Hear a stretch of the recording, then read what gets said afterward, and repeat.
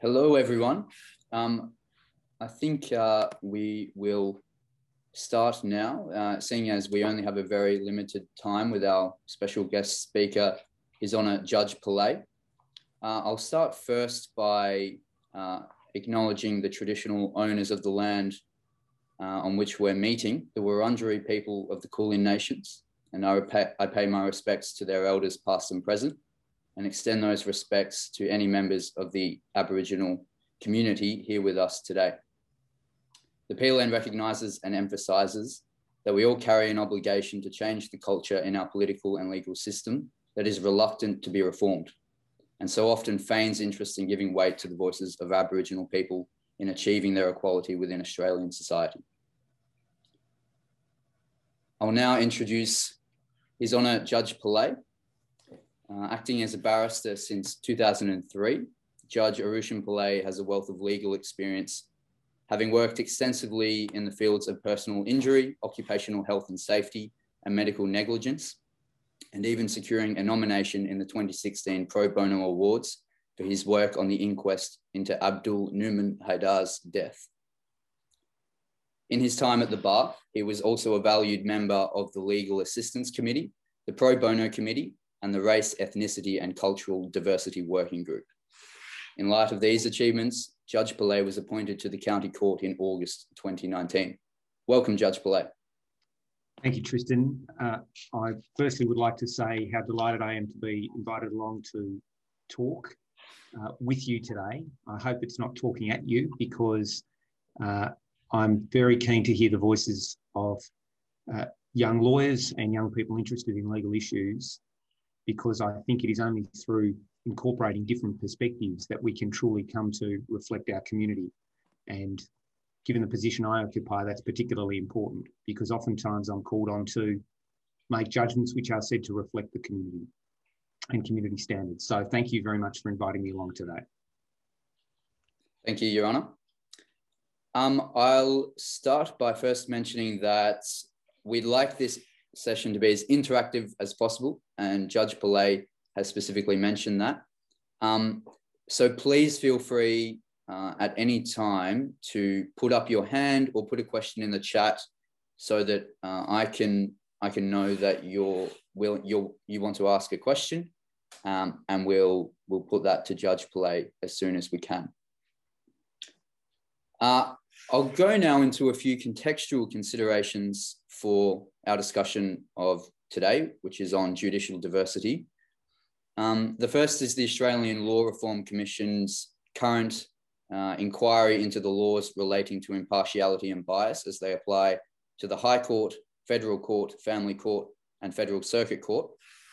Submissions for this are due to the ALRC by the 30th of June 2021, as I'm sure many people in this room are aware, because the PLN is currently working on a submission to this inquiry.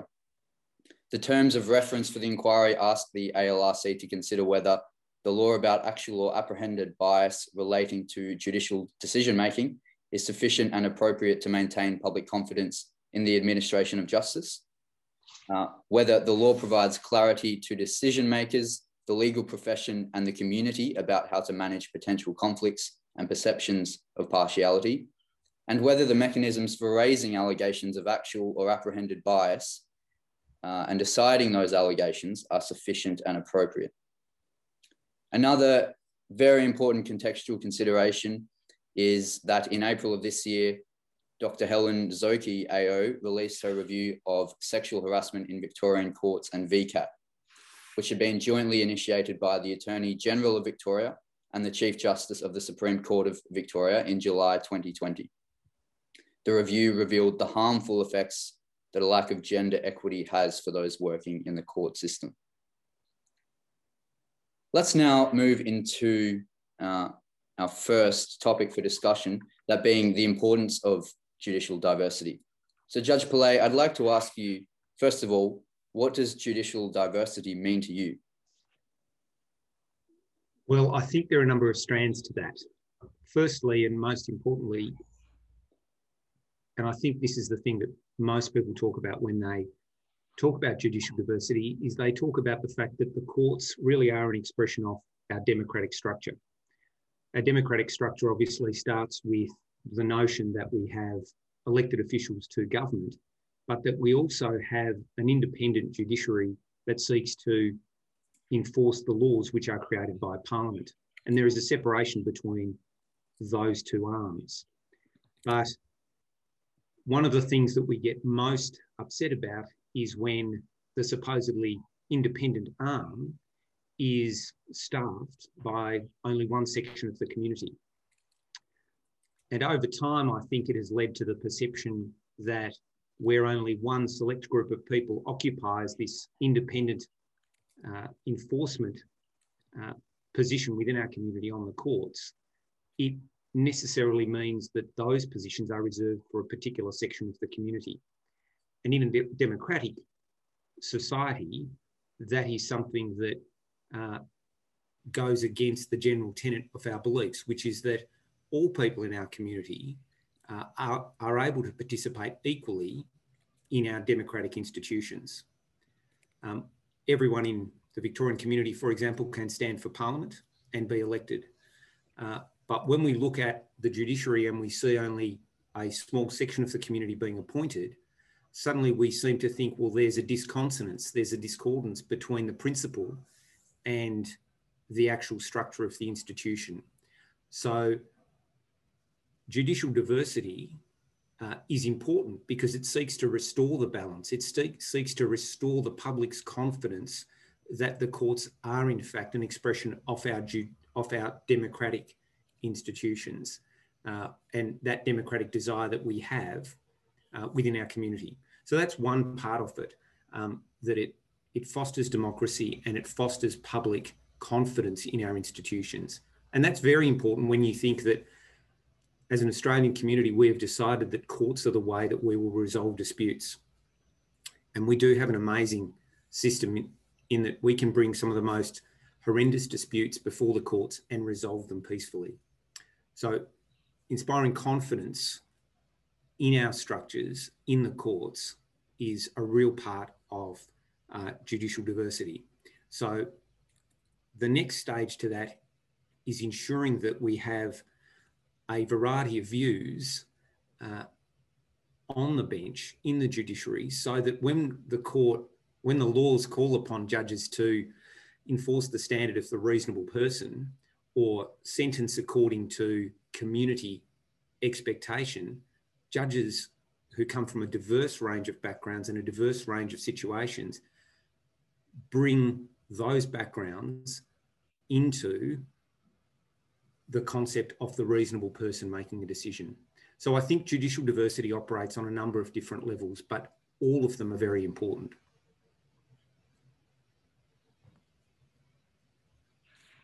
Thank you, Your Honour.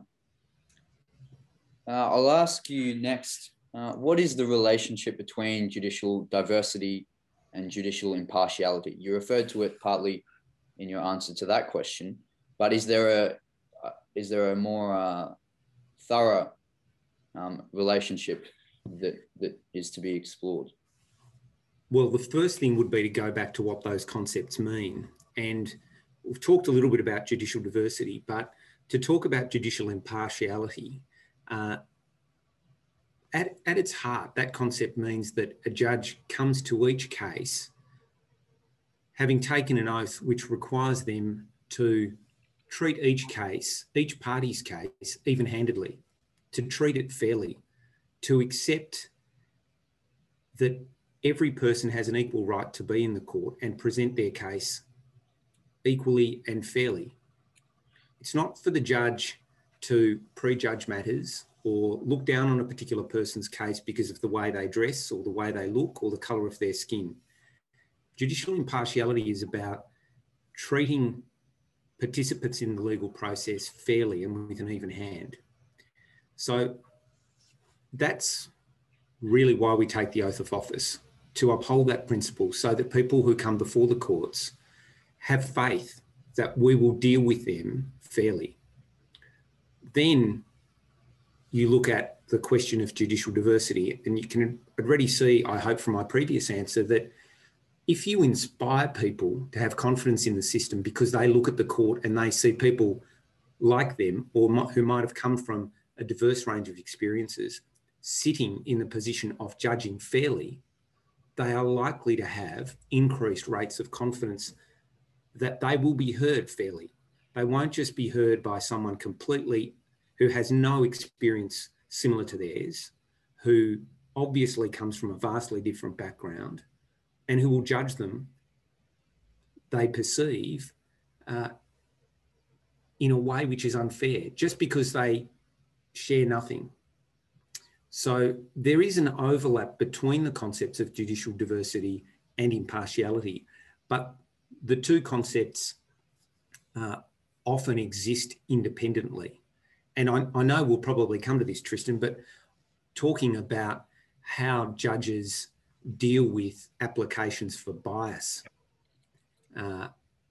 it starts to arise here, because oftentimes people will say things to a judge like, well, you've heard my case and you've made a decision, but it was obvious that you weren't going to listen to what I was saying. You didn't treat me fairly. You had prejudged me.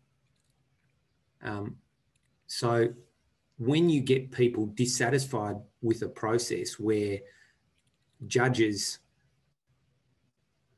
who don't look like they have any of the same experience as the litigants, who appear to judge without listening and to judge unfairly, that's when you will provoke applications for actual or apprehended bias.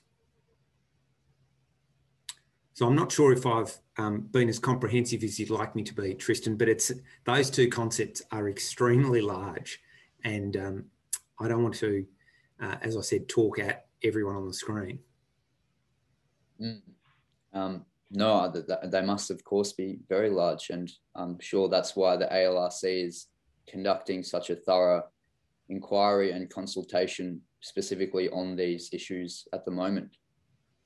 Well, I'd be interested to see if you, as an organisation, have formed a particular view about whether judges ought to sit and hear applications against themselves when actual or apprehended bias is raised, because it seems like there's a real groundswell toward that, separating the judge who'd made the decision from then sitting on their own bias application.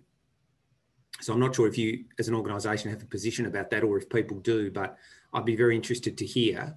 And I say that having recently sat on my own in judgment upon myself, and I can talk to you about this because I've decided the case and the appeal period's passed.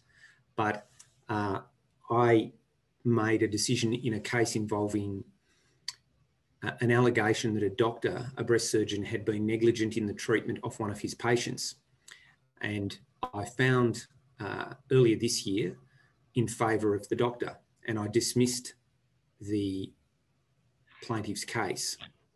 And there was then an issue about who should pay the costs associated with the trial.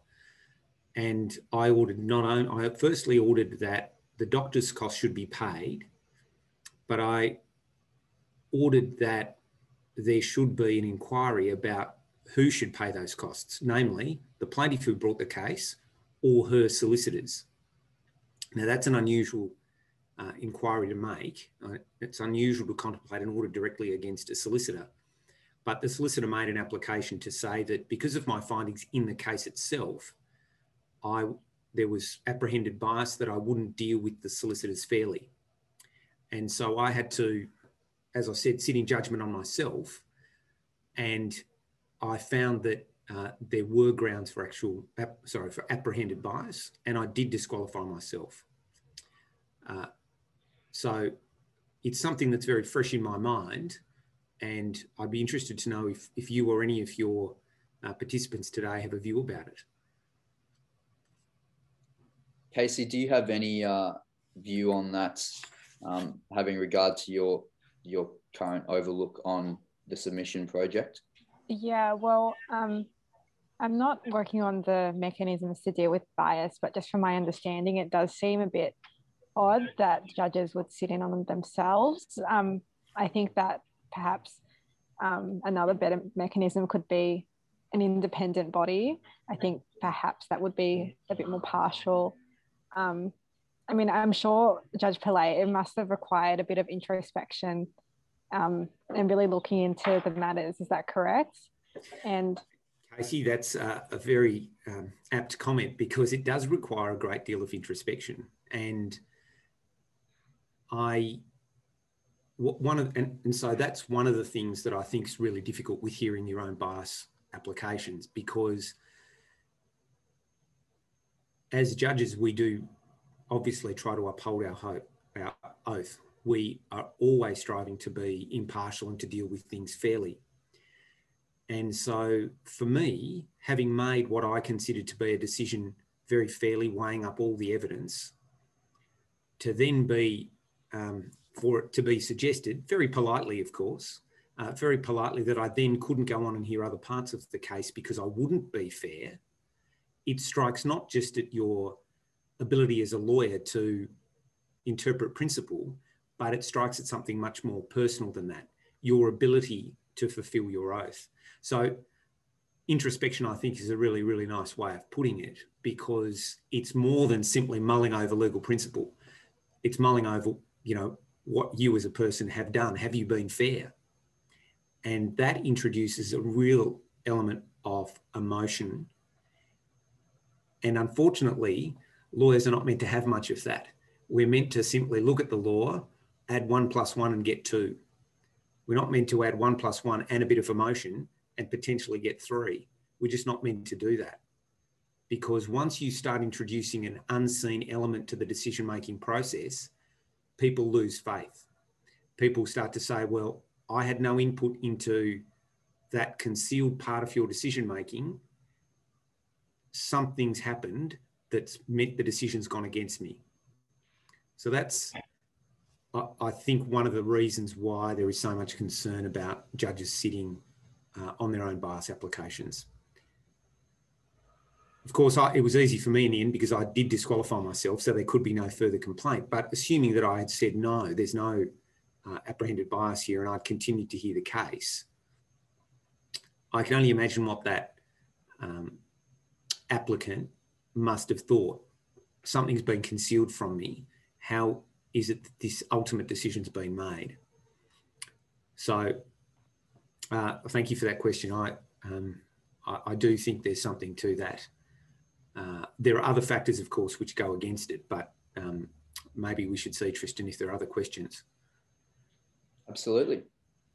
I wonder if you could answer how views on judicial diversity have changed since the inception of Australia's judicial system. Is there now a wide recognition of the value of judicial diversity, or is it quite different?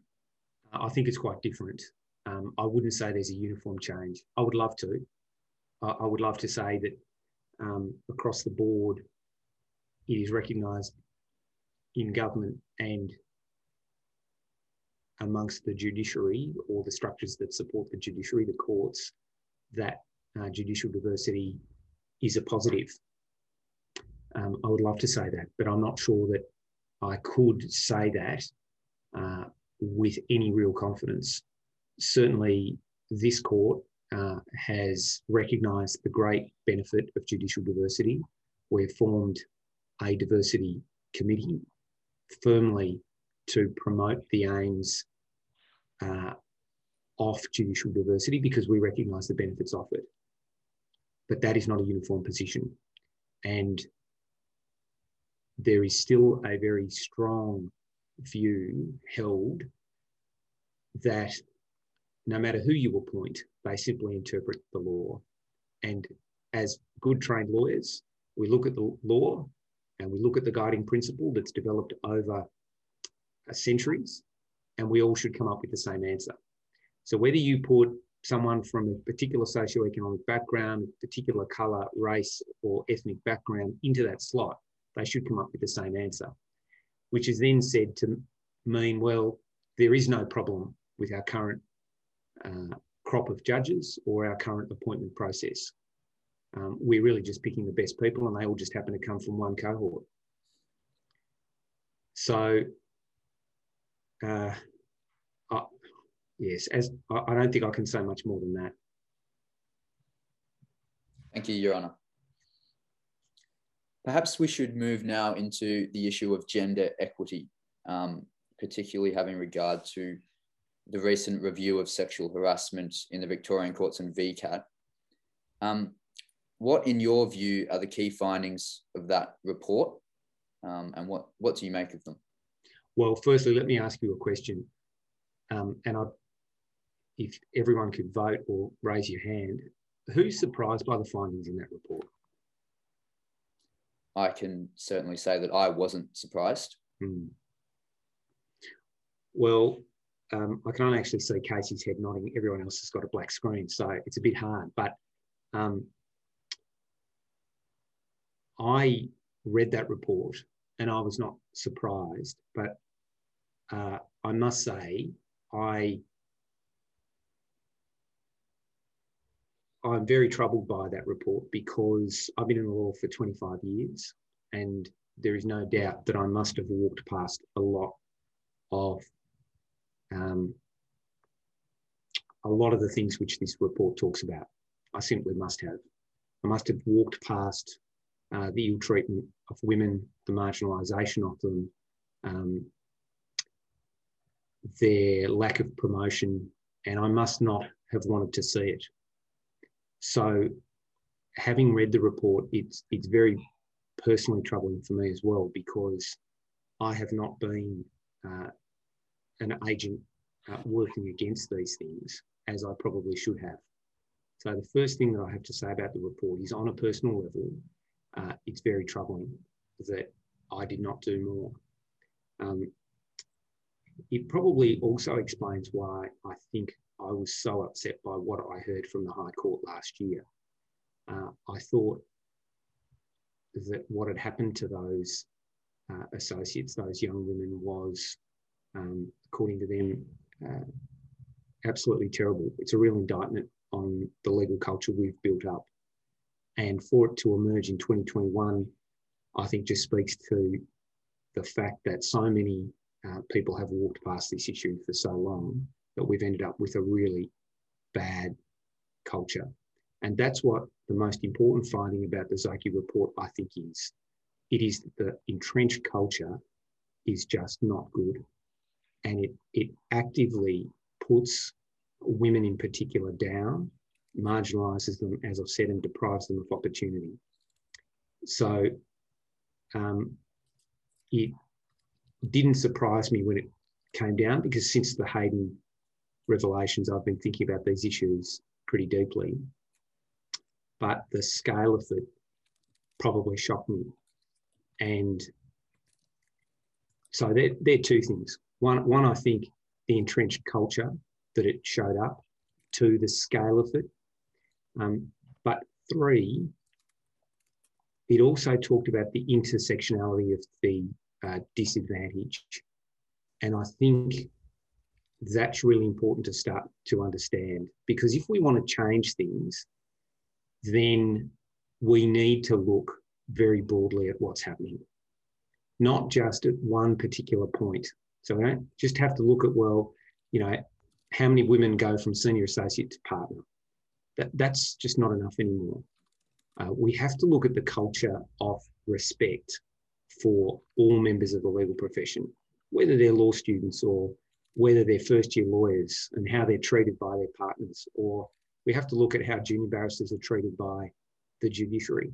And we have to look at how junior judges are treated by more senior colleagues. We have to look at the culture, and we have to create a culture of respect and understanding, because only within that can we truly rid ourselves of this entrenched value system that we seem to have. I'm sorry that's such a long answer, Tristan. I've gone to too many things there, but I think it's incredibly important. No, Your Honour, not at all. I thought that addressed the issue very well. Casey's put her hand up. Casey, would you like to ask your question? Yep. So, Judge Pillay, you mentioned how it all begins at a very, I guess, at the beginning of a lawyer's career, and you mentioned how partners treat, for example, junior lawyers.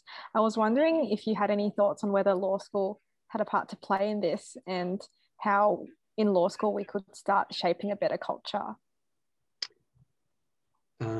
Well, it's been a long time since I was at law school, and I actually would have come to Monash. but there's just things on at the moment. So at some point, I would love to come out to campus and talk to you all. But I think it's the small things. So, for example, you think about a moot that you're involved in. Now, I remember the moots that I used to do when I was a law student.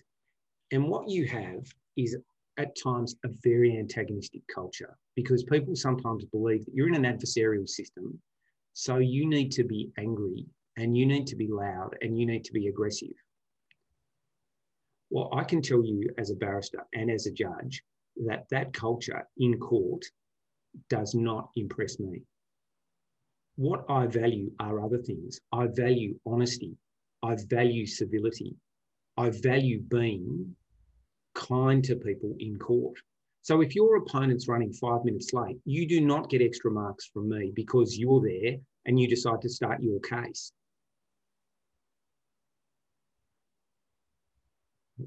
Is any of that taught, or is any of that behaviour modelled when you're sitting around the tutorial table or when you're doing your moot?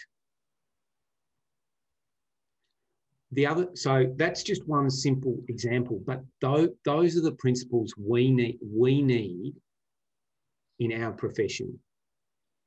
We don't need those other things which have become entrenched, which have driven us down this path where we isolate people, we humiliate people, all in the sake of victory. And that is just not the right way to go. And I say that very confidently because we've got the Zoki report. We know what it does. So that's where it can start.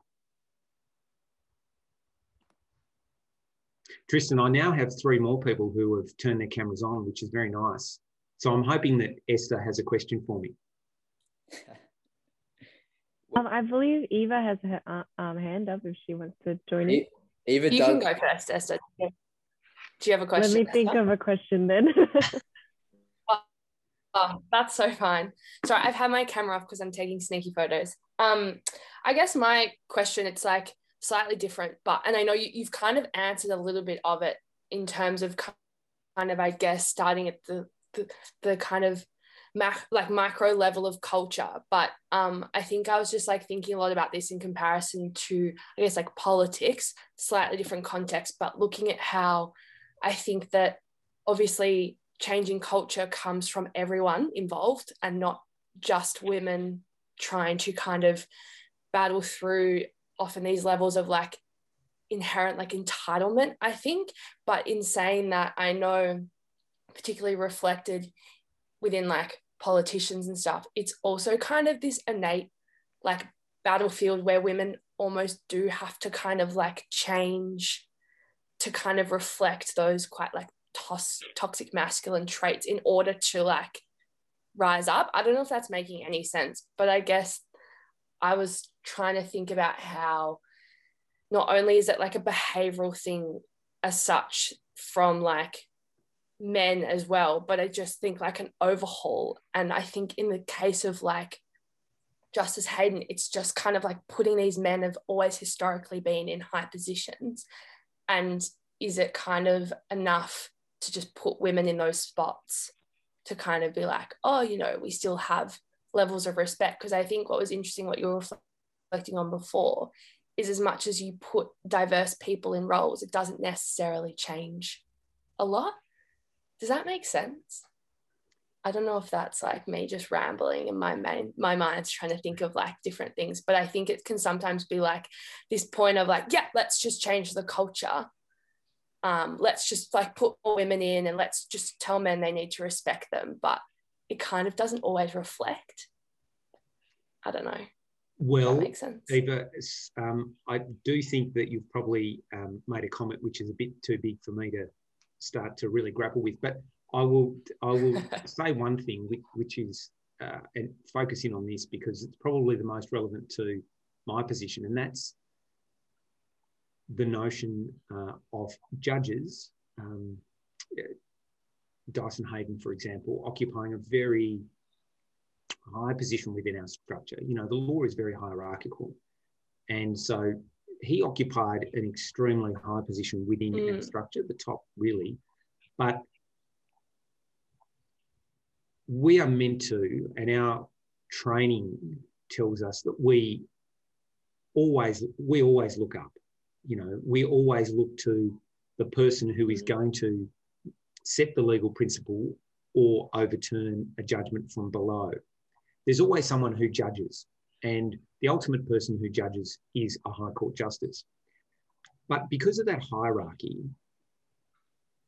we are always looking up, always deferring, and there is always a power imbalance, because as a junior solicitor, you always defer to the partner. The partners generally defer to the barristers, and in court, everyone defers to the judge. So over time, everyone learns this deferral and learns that they have a particular place in the power structure underneath the judge. The judge has the powers that go with the position. You can lock people up, you can make judgment, you can ruin someone's credit. Underneath that, though, we have a support structure, and you'll see two people on this call at the moment, or on this meeting at the moment, are my associates. And my associates occupy a position where they have to support me in the way that I conduct the business of the court and I write judgments. But their positions in the hierarchy are necessarily underneath me, and their positions are one where they defer to me. But it's not just in the legal sense, that is, that I'll understand legal principle better than they will. I also occupy a position in the hierarchy which gives me an enormous amount of power over their careers, for example, because they want to go into the law. I'm extremely well known in legal circles, having practiced for 25 years in a variety of different ways. And if I was to start saying things to people in the legal community about my associates, those words carry tremendous weight. So my associates are in incredibly vulnerable positions because I can have such an influence on their careers. I'm telling you this not to make them feel humble or humiliated, but so that you can understand that there is such a power imbalance that it necessarily becomes very fertile ground for behaviours which you see like those exhibited by Dyson Hayden. And so we structurally have to change some of that, because we can't let it continue to have a hierarchy like that. We have to start valuing the people who occupy these roles beyond the fact that they support my judicial functions.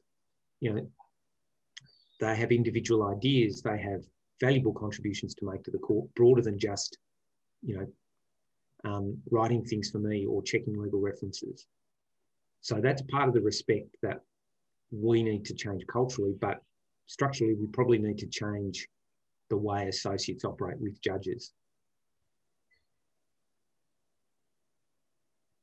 Yeah, definitely. I feel like that. And that's the thing as well, I guess it comes into what like disturbed me so much. I remember when the whole Hayden thing kind of came out was just, you know, obviously that power imbalance that he had, I guess, in contrast to those women, and the kind of, I guess, like accountability to him was quite limited in a sense, because he was so esteemed in his role that it kind of meant like, regardless of these allegations and stuff, like there's not that level of, or as you say, like if you have the ability to really make or break your associates within like the law, it's kind of like, who's to do that for him?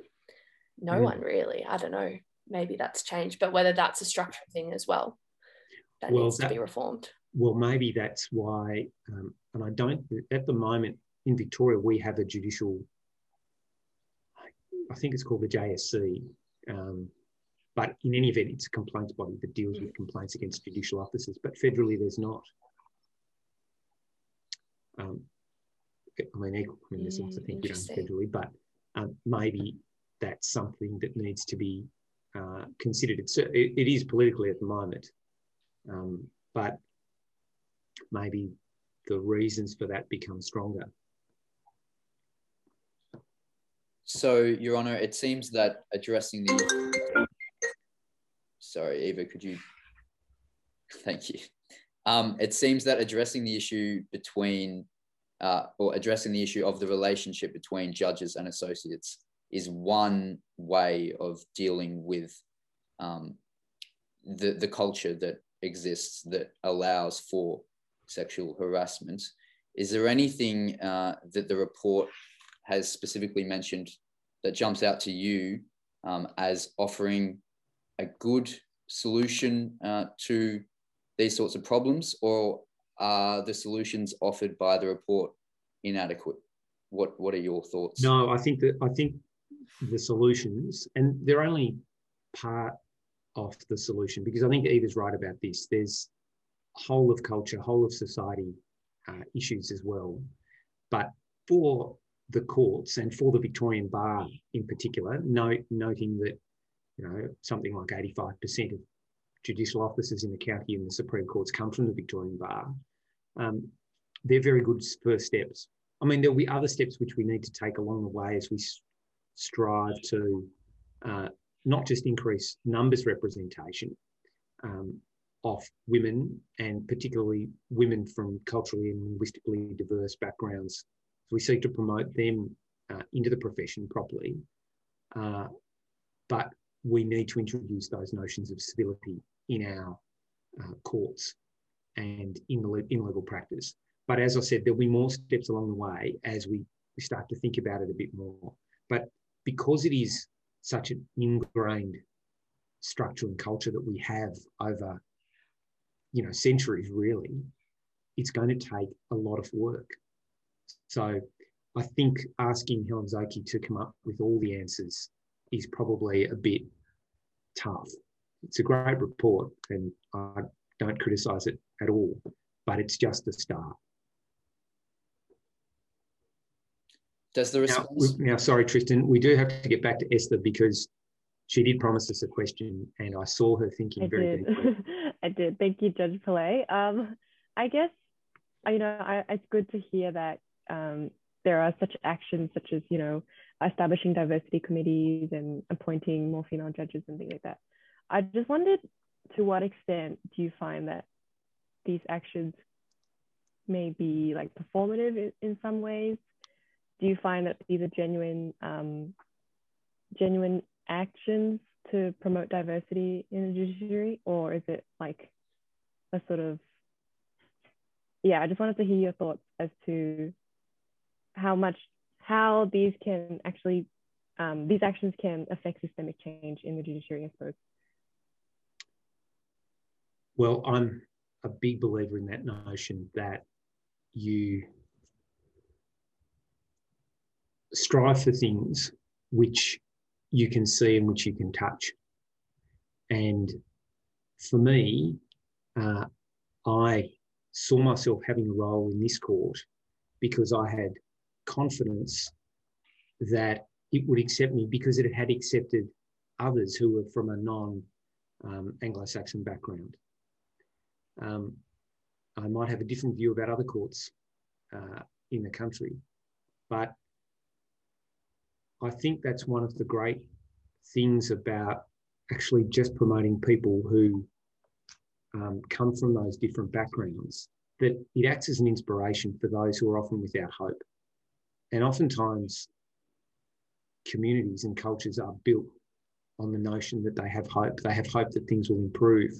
They have hopes that they can participate. And so I'd never underestimate the power of hope. So that's why I think it's really important to form things like the Diversity Committee here in this court. And one of our aims is to go out and talk to different people.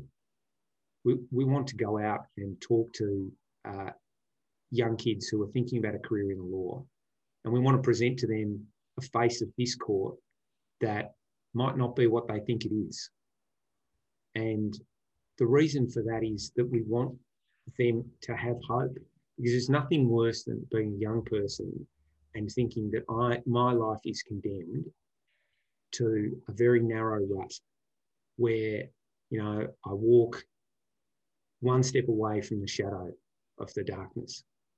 You want people to walk a broad path You want them to see the sunshine, and you want them to think that they can participate at whatever level in our community.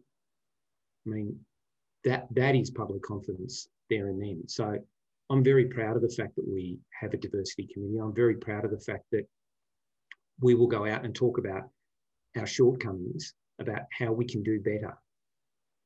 But as part of that, we will talk about hope. We will talk about the fact that people can come to this court, no matter what their background, no matter where they started. So I think that is a very tangible benefit for our community. And Esther, that was a great question too. I liked answering that. Thank you. I'm so glad to hear that. Yeah, this is such a genuine sort of passion of yours and of the people on the committee as well. Thank you. So Judge Pillay, you mentioned there that the County Court of Victoria in particular is a racially diverse or diverse in all aspects. And so I think I'll ask you a question turning to the next topic for our discussion, racial diversity. What, in your experience then, is the state of racial diversity among the judiciary in general terms in Australia, not just in relation to the county court? What separates the county court from other courts in Australia? Well, firstly, just in case you're trying to verbal me there, Tristan, and I appreciated the effort, but I'm not saying that the county court is completely racially diverse or ethnically diverse. I'm saying that we're making strides towards a more diverse judiciary, and we're proud of that fact, but we've got shortcomings. In terms of racial diversity or cultural diversity throughout other courts in Australia, I'm very sad to say that I can't tell you about that, but this is one of the real issues. And it's an issue, and I have to go back and explain a little bit to you, because when you ask questions like that, whether it's you or whether it's me a year ago asking questions like that, the answer in Australia is that there are no statistics, no reliable statistics. And you might say to yourself, well, why is that the case? Because when we look at, for example, South Africa, they have a Judicial Appointments Commission, and it keeps statistics on race, ethnicity, language, age, gender. When you look at the United Kingdom, exactly the same thing. When you look at the United States, several of the states there have commissions which track all that data. When you look at the United Kingdom, it's fascinating. They've been doing this for 20 years, and they will give you chapter and verse every couple of years, a breakdown of what the statistics are saying. And they have debates about what the statistics are saying. Firstly, because they collect it. Two, because they're interested in it. And three, because they can have a reasoned debate. Now, we just can't. So you come back to the question, why? And I don't have an answer for you, Tristan. But it is a really important question. I mean, it is true, isn't it, that the identity of lawyers is recorded when they register for admission. I think the Law Institute of Victoria records that information. And it doesn't seem like it would be such a stretch for the same thing to be done in terms of the judiciary. It probably wouldn't be difficult. I mean, I think I could say that much. It would not be difficult to collect those statistics if on appointment those statistics were gathered. So all I can do is raise it with you as a real question. Why is that data not collected when it is in so many other countries of similar background with similar legal systems? Okay, I think now would be a good time to turn to our Q&A session. So I do encourage everyone to think of a question to put it to Judge Pillay, because we unfortunately only have him for 10 minutes more. I'll start with a pre-submitted question, and that is that Consultation Proposal 18 of the ALRC's Judicial Impartiality Inquiry proposes that judges undergo court judicial education courses or other training that they're encouraged to attend at specific stages. What do you make of this? And do you believe that this will assist with ensuring judicial diversity? Well, certainly I'm all in favour of ongoing judicial education. I think the notion that judges come to the bench knowing everything, fully formed as it were, is just wrong. I think judges are appointed at various stages of their lives. They know less at the time of their appointment than they do at the end. And along the way, they should learn about lots of different things: sexual harassment, treatment of staff, the effect of bias in decision-making. All those things should be the subject of ongoing judicial education. And I think it would be better to see judges accept the fact that they are learning all the time. I think that there's great benefit to that. Whether that includes something to do with judicial diversity or the potential benefits of it, I think, of course, that would be, because of the reasons I've spoken about earlier, that I think judicial diversity increases public confidence in our institutions. And I think that's important for judges to bear in mind as they go along. So yes, I'm all in favour of that. Is ongoing judicial education capable of removing the negative consequences of judicial homogeneity? Well, you'll have to explain that a bit more to me. What do you mean by that? Well, that's not your question, is it? So. Well, no, but I think it speaks to the fact that if we do have a homogenous judiciary, is it enough to be educating the members of the judiciary as a solution to encouraging diversity within it? Is it enough? I'd probably say no, but it's, once again, a good thing to do. I think anyone who can learn about these issues with an open mind is going to take something away from it, which will be good. So, for example, you might say, well, look, yes, you've got a very homogenous group of judges, but they all go to this training course and they learn that there might be some real benefit to judicial diversity. So they start thinking to themselves, well, maybe I should consult a bit more widely as to what might constitute the reasonable person response faced with this particular set of circumstances. Or maybe they should think, well, what are we doing about promoting a variety of different associates within the court? Why are we only picking from the homogenous pool? I think stimulation of that debate and appreciation of the power that they have to increase the diversity on the bench is only a good thing.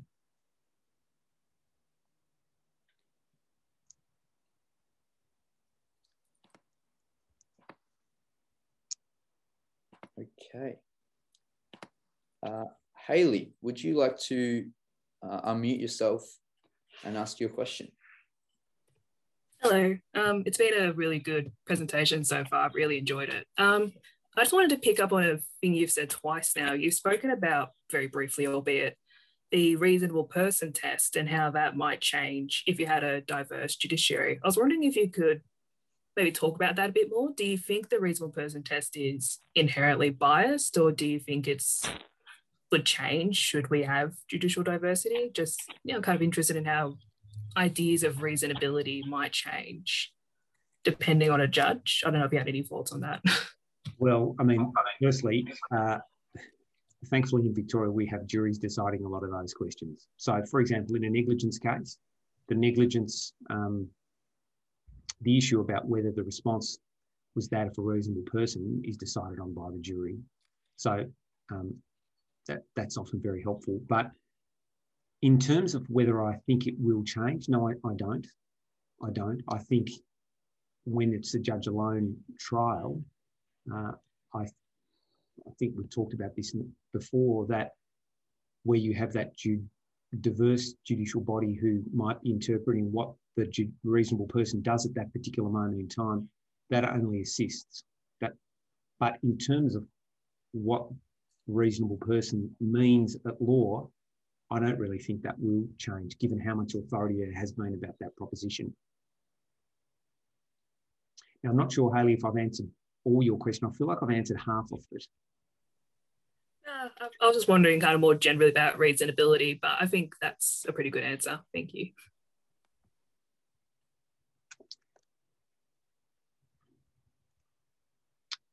Do we have any further questions from the floor? Casey, please go ahead. My question is just related to the High Court and the judicial appointment process. So just from discussing with everyone on the committee about judicial impartiality and judicial diversity, there's this sense that the High Court is very dynastic and that people are getting appointed because of their networks, et cetera, and who they know and their family. And I was wondering, and on top of that, the judicial appointment process does feel like it is shrouded in secrecy. We don't know the criteria, for example, of how someone gets appointed. And I was wondering what were your thoughts on that and whether you think that the appointment process should be changed. Well, Casey, I must admit you have the best questions. And so there's very few things I can actually say in answer to that question because of the political nature of it. But it's an entirely fair question. That's what I'll say about it. Entirely fair question and very fair line of inquiry. But more broadly, as to whether or not we embrace something like the South African model here of having a Judicial Appointments Commission. So what they do there is they interview the potential candidates on video and then ask them a series of, 100 or 200 questions, and then it's video recorded, and then everyone can watch it. And then after that, there's a determination of whether or not that person will be appointed, but it's very, very public. We're obviously the absolute extreme of that.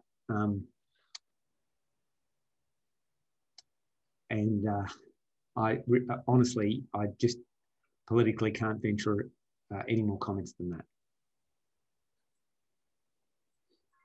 Yeah, thanks, Judge Pillay. That's fair enough. I think, if anything, there just needs to be a more transparent process.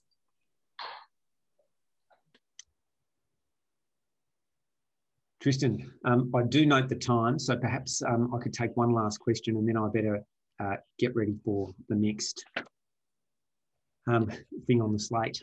Yes, fantastic, Judge Pillay. Thank you. Do we have one final question for His Honour?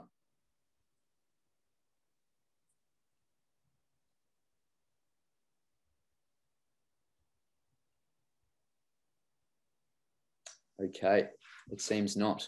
Well, I think given how short we are on time, Judge Pillay, perhaps we wrap it up there. Thank you so much for joining us in the middle of your day. I can't express how much we appreciate it. And I'm sure it has given everyone a lot of food for thought in terms of the work we're doing on our submission to the ALRC. So thank you so much, and we'll leave it there.